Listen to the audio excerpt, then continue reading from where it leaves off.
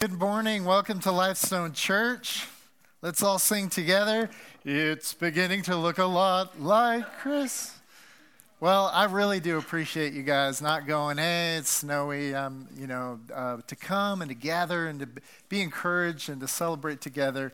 We love doing that here at Lifestone. And so thank you for being here. If you're new here this morning, we hope that you stop by the new here area in the lobby and just got a gift to show you that we appreciate you being here, a little information about us. And something else we get a lot of requests for these stickers for your car, Lifestone stickers for your car. See, that's what we got in the first service too. People are like, yes, finally. And so here's the deal. I'm going to make a deal with you. They're free. Okay, that's my deal. They are free. I think it's great that people know we're here. We just encourage if you do take one to please use it, put it on your car. And we just want to let people know, we're not trying to celebrate Lifestone, but we're trying to point them somewhere that is sharing truth of who Jesus is and setting people free. And that's kind of what our whole series is about, as we're in week 2 of the series we've called Jesus Without Religion. And that kind of sums up what our church is about. We recently have been kind of using this phrase more, and so we thought we'd do a whole series based on this. And we couldn't think of a better book, as Pastor Nate and I were planning this and discussing kind of what the messages would be, and he suggested us going through the book of Colossians. And it is a powerful picture of what this is, of Jesus without religion. And he's dealing with this group that is getting sucked into religion. They heard the good news. They said yes to Jesus. Their lives are transformed. The fruit that God says is going to happen in our lives when we say yes to Jesus and the Spirit lives in us is coming out. But, dun, dun, dun, then people from the outside are going, oh, yeah, this Jesus thing is great. It's wonderful, but we got a better version. We've got some more to add to it to kind of improve it. And Paul just knows that what that actually does is get people back into the bondage of religion and just kind of nullifies what the good news, what the gospel is all about. And today I'm so excited because we're in one of my favorite passages in all of Scripture. It's in Colossians, the first chapter. It starts in verse 15, and we're just going to finish out the chapter. But this chapter gives one of the most beautiful, compelling pictures of who Jesus really is. And so I'm going to pray this morning, and we're going to jump into this message. God, we love you. And God, we thank you for this beautiful weather. We need moisture. We celebrate just the diversity of your creation. And I thank you for gathering us here this morning together. I pray you would open up our hearts and our minds to your truth, and that it would deeply impact how we live, how we think, everything about our lives. We pray these things in Jesus' name. Amen. Well, guys, this picture of Jesus is so important because when you get Jesus wrong, everything else is messed up. When you get Jesus wrong, you view your life wrong. When you get Jesus wrong, you view eternity wrong. You view heaven wrong.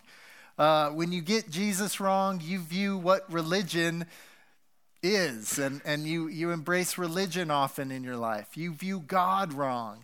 Like, getting Jesus right is such a big deal. And this morning, when you're encouraged by the description and this beautiful outline of what Paul shares with us about who Jesus is, you're going to be super encouraged by the big idea in your program, and it's this, that Christ lives in you. And that, see, I want a better reaction. But honestly, like, I grew up in church, and I'm like, yes, Christ lives in you. That's beautiful. And my Sunday school teacher would have a beautiful little flannograph sharing with me a Sunday school story about how Christ lives in me. And I'd go, when's lunch? That's not what I want this morning, okay? I want you to see this picture of Jesus that is so big that we cannot, our words come up way too short. I want you to think about Not when you go through the drive-thru, don't biggie size. But when you think of Jesus, always biggie size. Always, whenever you're thinking of Jesus, think as big as I can think of Jesus, it comes short of who he really is. And that's why we God, in giving us his word and descriptions of who Jesus is, it's awesome and it's encouraging. But in some ways, it just isn't even the whole complete picture because we can't fathom God. And some people often, when they try to understand and put God in a box, that's the very problem that we find ourselves getting into. Think of the attributes of God that we are given in his word. We find a God who is all-knowing.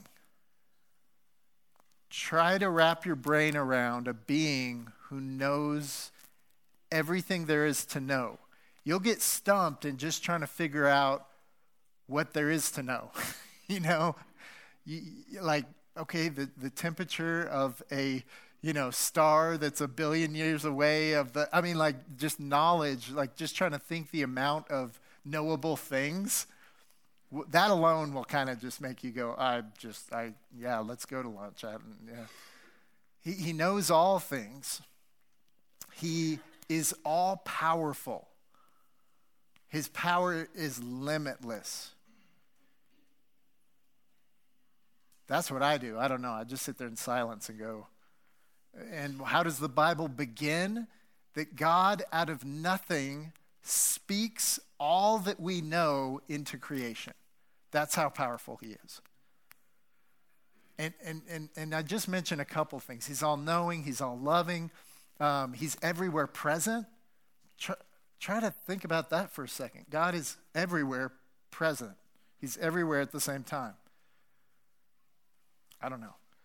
My words come up short. My brain starts to short circuit, and I go, I can't really wrap my brain around that.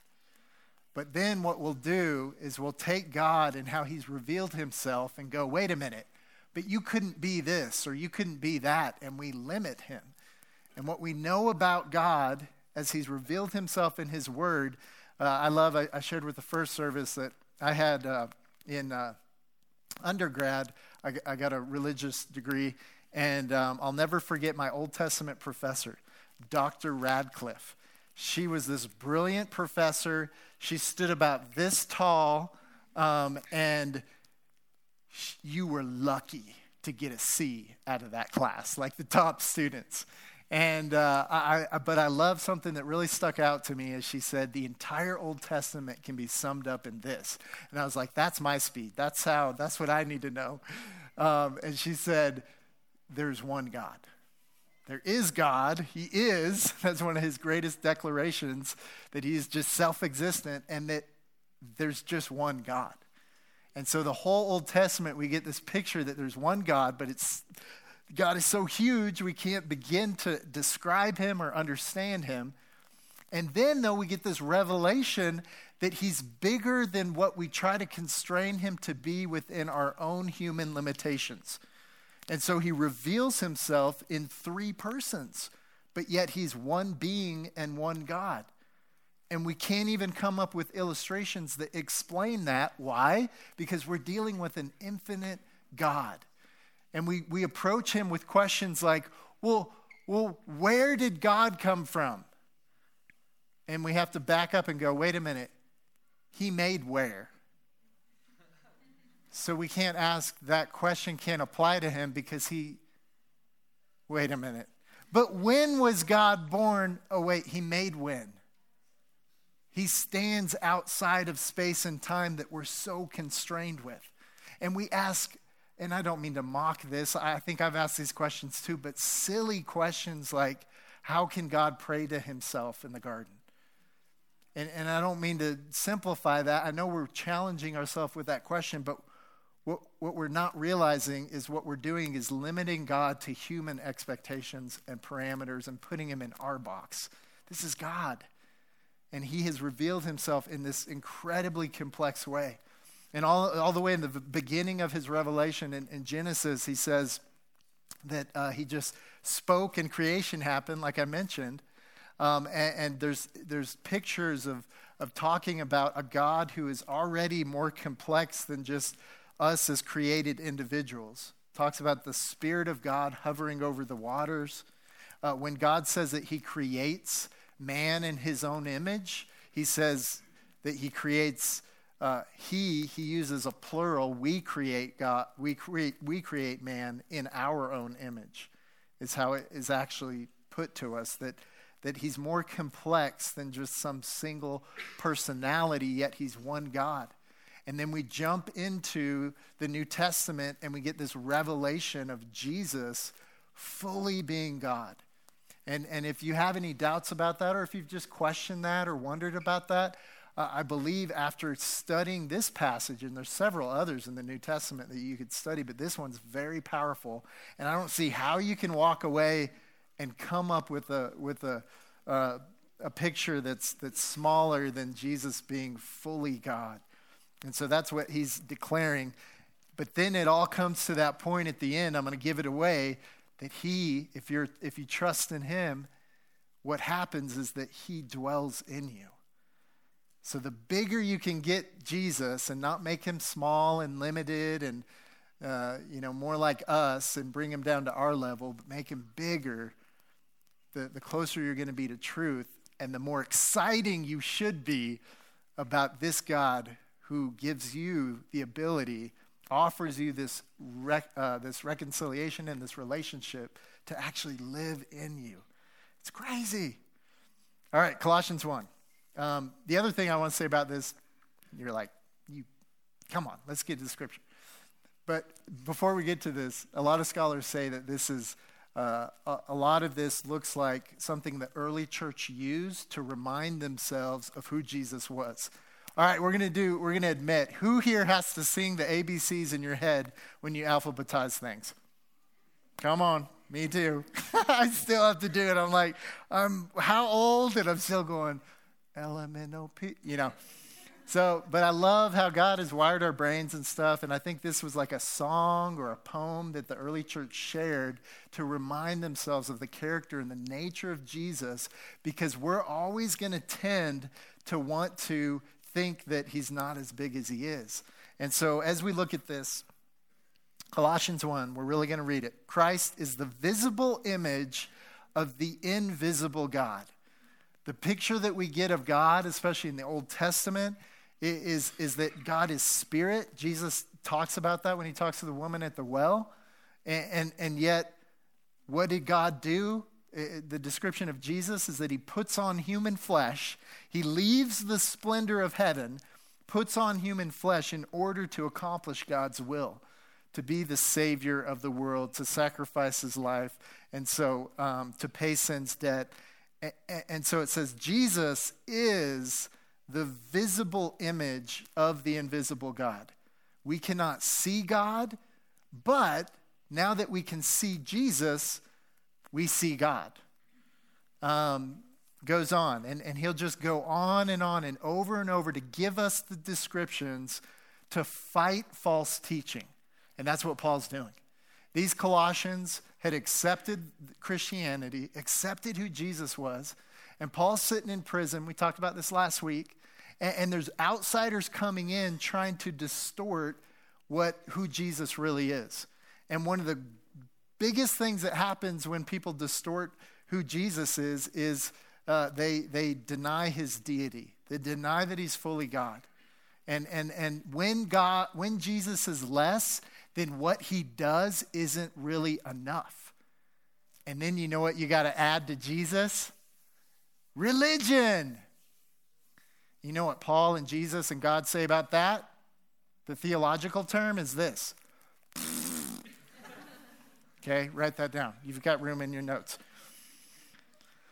So he goes on to describe biggie-sized Jesus. Do you have this picture of Jesus in your mind? He existed before anything was created and is supreme over all creation. You got these people coming in trying to say he's, an exalted angel, elevated man, whatever you have. No. Hear who Jesus is. He existed, he was before anything is created. And we have two things basically in all of knownness. I'm good with words. There's God and there's everything else. Everything else is created by God, and then there's God who is self-existent, eternal. He's not constrained by time, so there's not, when. There's not, he's been around a long time. No, he's been. He is, and that's why he declares himself that way. Here's a little plug for God questions that we just started last Sunday night. You can jump in anytime, so come tonight at 6:30. Is that right, Nate? 6? See, good thing I asked. But dealing with some of these big concepts of the Christian faith and what the view is of God that we see clearly in Scripture. But here's a big passage of who Jesus is, that he is supreme over all creation. Who can be given that title? Who can be described as that? Only one being, God himself. And in the Old Testament is so clear, thousands of years of revelation of who God is to the Jewish people. And he's one God. And he's supreme over all creation. Verse 16, for through him God created everything in the heavenly realms and on earth. He made the things we can see and the things we cannot see, such as thrones, kingdoms, rulers, and authorities in the unseen world. Everything was created through him and for him. So as they have some people coming in saying, hey, he's this spiritual being, but he's a created spiritual being. So he's awesome and he's special. He's a super angel, but he's created. Because remember, there's only God, the uncreated, self-existent, eternal God, and everything else, including spiritual beings, including angels, including demons who, rebel, like everything else, all of the physical creation that we might first think of, but then all realms and authorities and beings, everything else is just creation.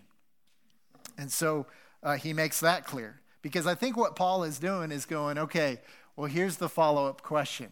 And here's a possibility for you to think of Jesus a little lower than you should.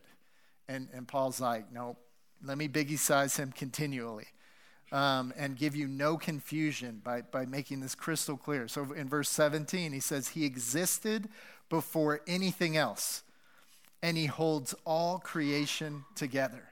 And this one really blew my mind when you really think about this and study the implications of the fact that, okay, no, let me help you understand. Jesus existed before anything else, before time, before matter, before spiritual beings, before anything else that was created, there was Jesus. Guess who's in that category? Just God, the self-existent, eternal God. And there's Jesus. And that's where we find him. And so you don't, because we're so constrained by time, we think, oh, yeah, long ago, and that was Jesus. And then, and sometimes we think, well, God the Father created all of creation, and then Jesus, he did this other thing and came to earth and died on a cross. But no, Paul's saying, no, he was creator God. But sometimes we think creator God says, let there be stuff. And then he does all that. That's the short version. And then he kicks back on his heavenly lazy boy recliner and says, man, this is awesome what I put into motion, and it's just kind of going. But what this says is that everything that exists right now, like you only exist because Jesus is sustaining your existence at this very moment. Every atom that exists in all of creation is only existing continually right now because Jesus' power and authority allows it to continue to exist. What? Okay, I like that part. Verse 18, Christ is also the head of the church, which is his body. He is the beginning, supreme over all who rise from the dead. So he is first in everything. The church, one of the most misused terms in all of Christianity. What is the church? It's not an organization. It's not a building. It's not a worship time. It is people. It's people who have accepted this gift of grace through Jesus. And they've been made right just through their faith in Christ. And that is who the church is. And I catch myself too. I'm like, honey, I got to go clean the church tonight. honey, I got to go, and I'm like, oh, I mean the church building. And that's not even maybe a great terminology. Where the church meets for now, just this building place. Or man, church was good this morning. A group of people were good this morning. That sounds kind of weird, right? So we kind of misuse that. But what it is it says the body of Christ, how who he dwells in, goes back to that main concept that he dwells in his church, which is people. It's us. And so he goes on. We could spend a lot of time on that, but I want to get the nature of Jesus specifically. Verse 19, for God in all his fullness was pleased to live in Christ. And so Paul is just kind of like, how can I frame it another way? How can I frame it another way? That it's not, well, Jesus, all right, Pastor Ben, man, that's a pretty big picture of Jesus. He's like, man, he's probably 80% God. Whew, that's big. Let's go to lunch. Nope. Fullness. All right? Something that is full, it's 100%. Complete. Not lacking anything. And it says specifically, for God in all his fullness. Don't think this is just some weak representation of God or just someone who's, God is indwelling for a moment. But no, the fullness of God, not lacking any portion of God, was pleased to live in Christ. That these are the concepts when people are like, how do you get to Jesus being God? If you read Scripture and you trust that God has preserved that, and that's a whole nother beautiful, encouraging journey of its own, how do you not come to this conclusion? Because this is just one passage we're looking at, and this is found throughout the New Testament. And so, verse 20, and through him God reconciled everything to himself.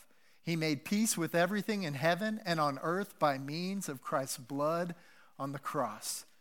And that is the picture. And that's part of maybe the confusion that we get, that God did this incredible thing.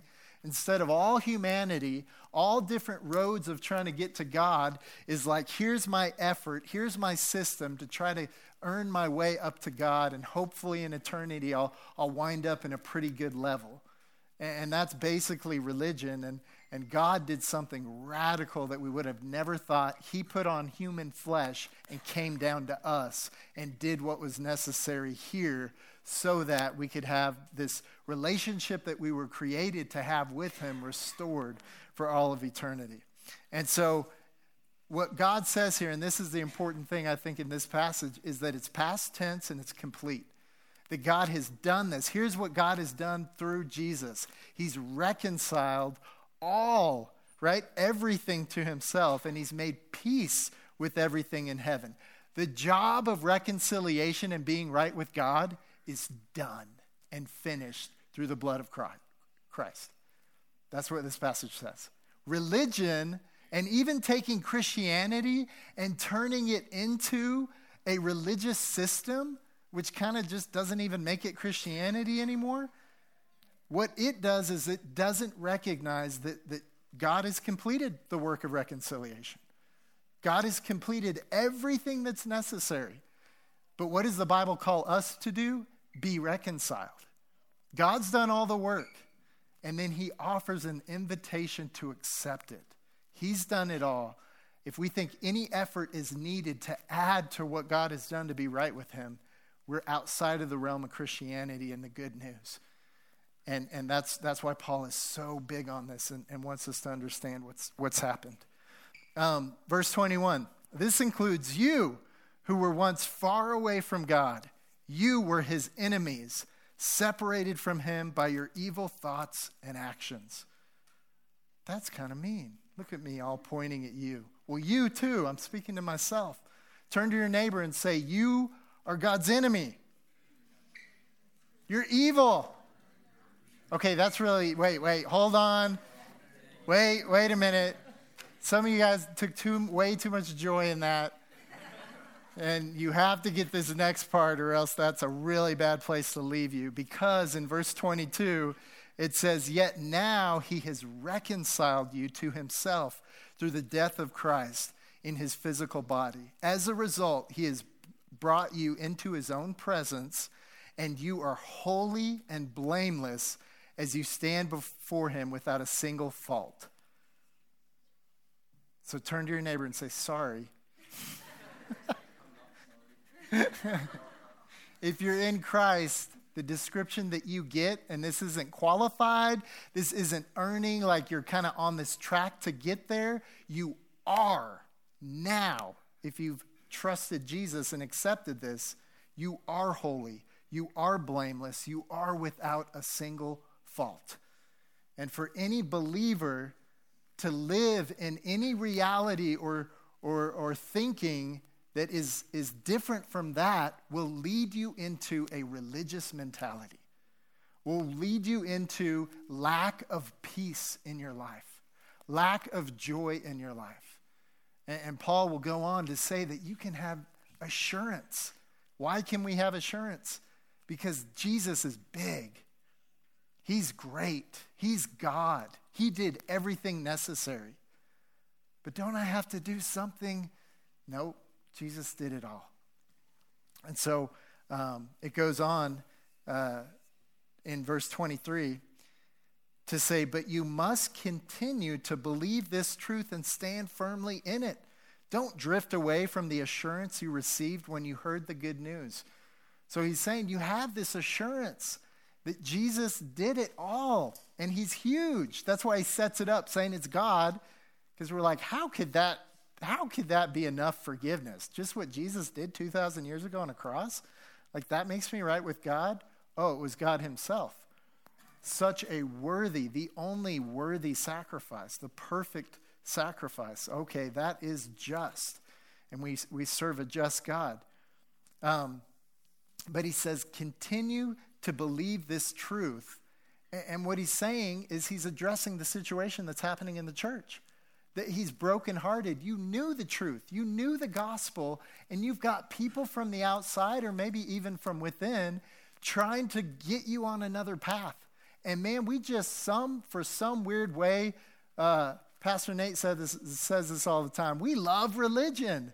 And we just want to lean into religion. And we just drift that way because it's hard for us to really fully grasp that Jesus does it all. And so he's just warning people, don't get away from the good news. When people say I've got a better version, it's not. It's horrible. It's awful. It's false. It nullifies the gospel.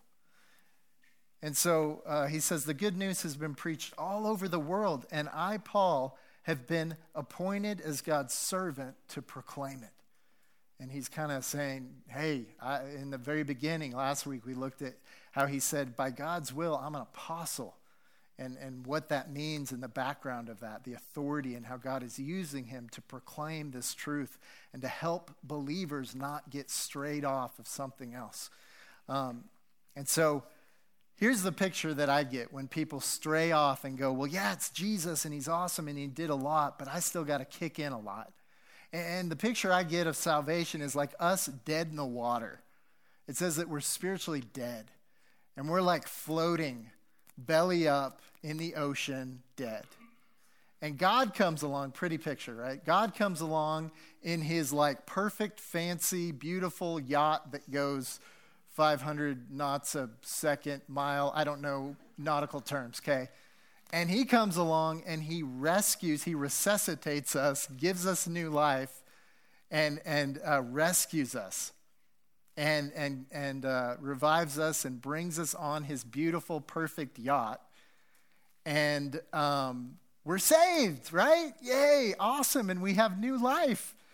And yet, as we're journeying along with God, we're like, oh man, God needs help. And so we're like, man, the poor God, and we're looking for a paddle, going, man, I got to help him, I got to help him row this boat. Or even more so, maybe we're jumping back into the water and we're holding onto the boat and we're kicking, going, hey, it's okay. I know I got to help me be in this position of, okay, so illustrations break down at some point, but That's a picture I get in my head of like just the ridiculousness, you know. Maybe think of a cruise ship and you're like, I got to help this poor cruise ship. And you're grabbing the world's longest paddle, I guess it would be, right? You know, and that's what religion is. Thinking that somehow we contribute to being made right with God. And that's bondage. And that's just nullifying. And what is the point of Jesus coming and doing what he did? If there was any other way, and I love that, we get this picture of Jesus in the garden. And he is praying, going, okay, I'm about to go to the cross. And as he's following the will of God the Father, he is praying. What does he pray? God, if there's any other way, let's choose that way. But what happens? He goes on to the cross because there is no other way. Verse 24 says, I am glad when I suffer for you in my body, for I'm participating in the suffering of Christ that continue for his body, the church. And so Paul does an interesting kind of turn. And I think if you think Paul's this guy who really systematically thinks through the process and the information that he's giving. And I'm thinking he's giving this beautiful picture of who Jesus is, big, big, big. And man, he has done the work needed for us to be right with God. And then he's probably thinking of people who are like, my life stinks right now. And I'm going through heartache and pain and struggle and tough things. How could Jesus be that big? How could God be that much in control? Why would God allow this? And so Paul reflects in his own life. You know where he's writing this letter from? Prison. He's in prison writing this letter. At this point in his life, he has gone through being attempted to be killed. He was stoned, and when they stoned you, it wasn't like a light punishment. The reason they would stone you is to kill you, and they were good at it. And he was stoned, and somehow he survived it. Some people think that God miraculously did another resurrection there or something in Paul. And he was shipwrecked, and he was thrown in front of the Jewish leaders, and he was beaten and whipped, and all these things. He was bitten by a poisonous snake, and all these crazy things that happened to him. He knows suffering. And so he says, but here's the thing.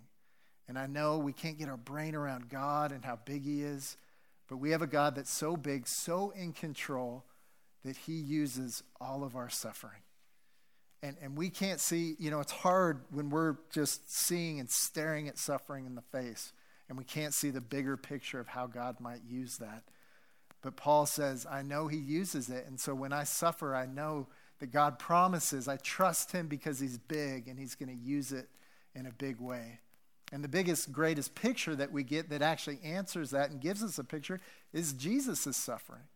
I mean, what he goes through, of course, on the cross is like, why? Why, God? Aren't you in control?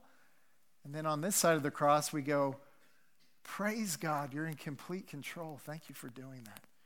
And so he addresses the pain and suffering he goes through. And then in verse 25, he says, God has given me the responsibility of serving his church by proclaiming his entire message to you. Verse 26, this message was kept secret for centuries and generations past, but now it has been revealed to God's people. That when we talk about, and some people would go into that mode of, and that was part of the false teaching that Paul was addressing, was people going, to really get close to God, to be right with God, you have to know the secret knowledge and secret information and secret way of doing things and secret ways to please him. And that's not the God that we have a God that reveals his truth. And even in the Old Testament, he's revealing that he has a plan and a Savior and a Messiah, so much so that there was great anticipation by his people. And then he says, but now it's been fully revealed. And here's God's will and plan and secret. It's not secret anymore. It's Jesus. That's his plan. That's his will. That's what he's doing. And it's not just for the Jewish people. As for centuries and thousands of years, they saw that, okay, God's working and it's through our people, and that's his whole plan. Even though all the way back in Abraham, God said, hey, you're going to be a blessing to all people, even Utahns. And he didn't say that specifically, but all people, I think, were included in that, right? And the big revelation to a people group that God had revealed himself through for thousands of years, it was hard for them to understand, oh, this big will of God through Jesus, that's for everyone.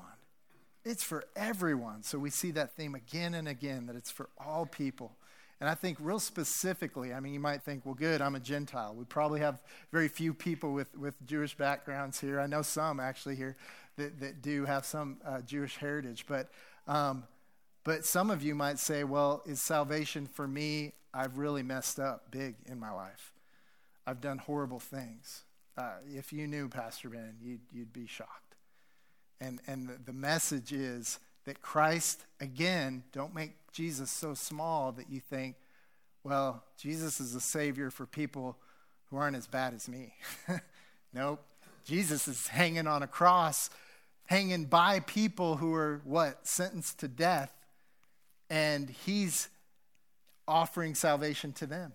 And they're receiving salvation by simply trusting in him and going, well, I believe who you say you are. And Jesus is like, all right, you and me in heaven today, we'll be hanging out.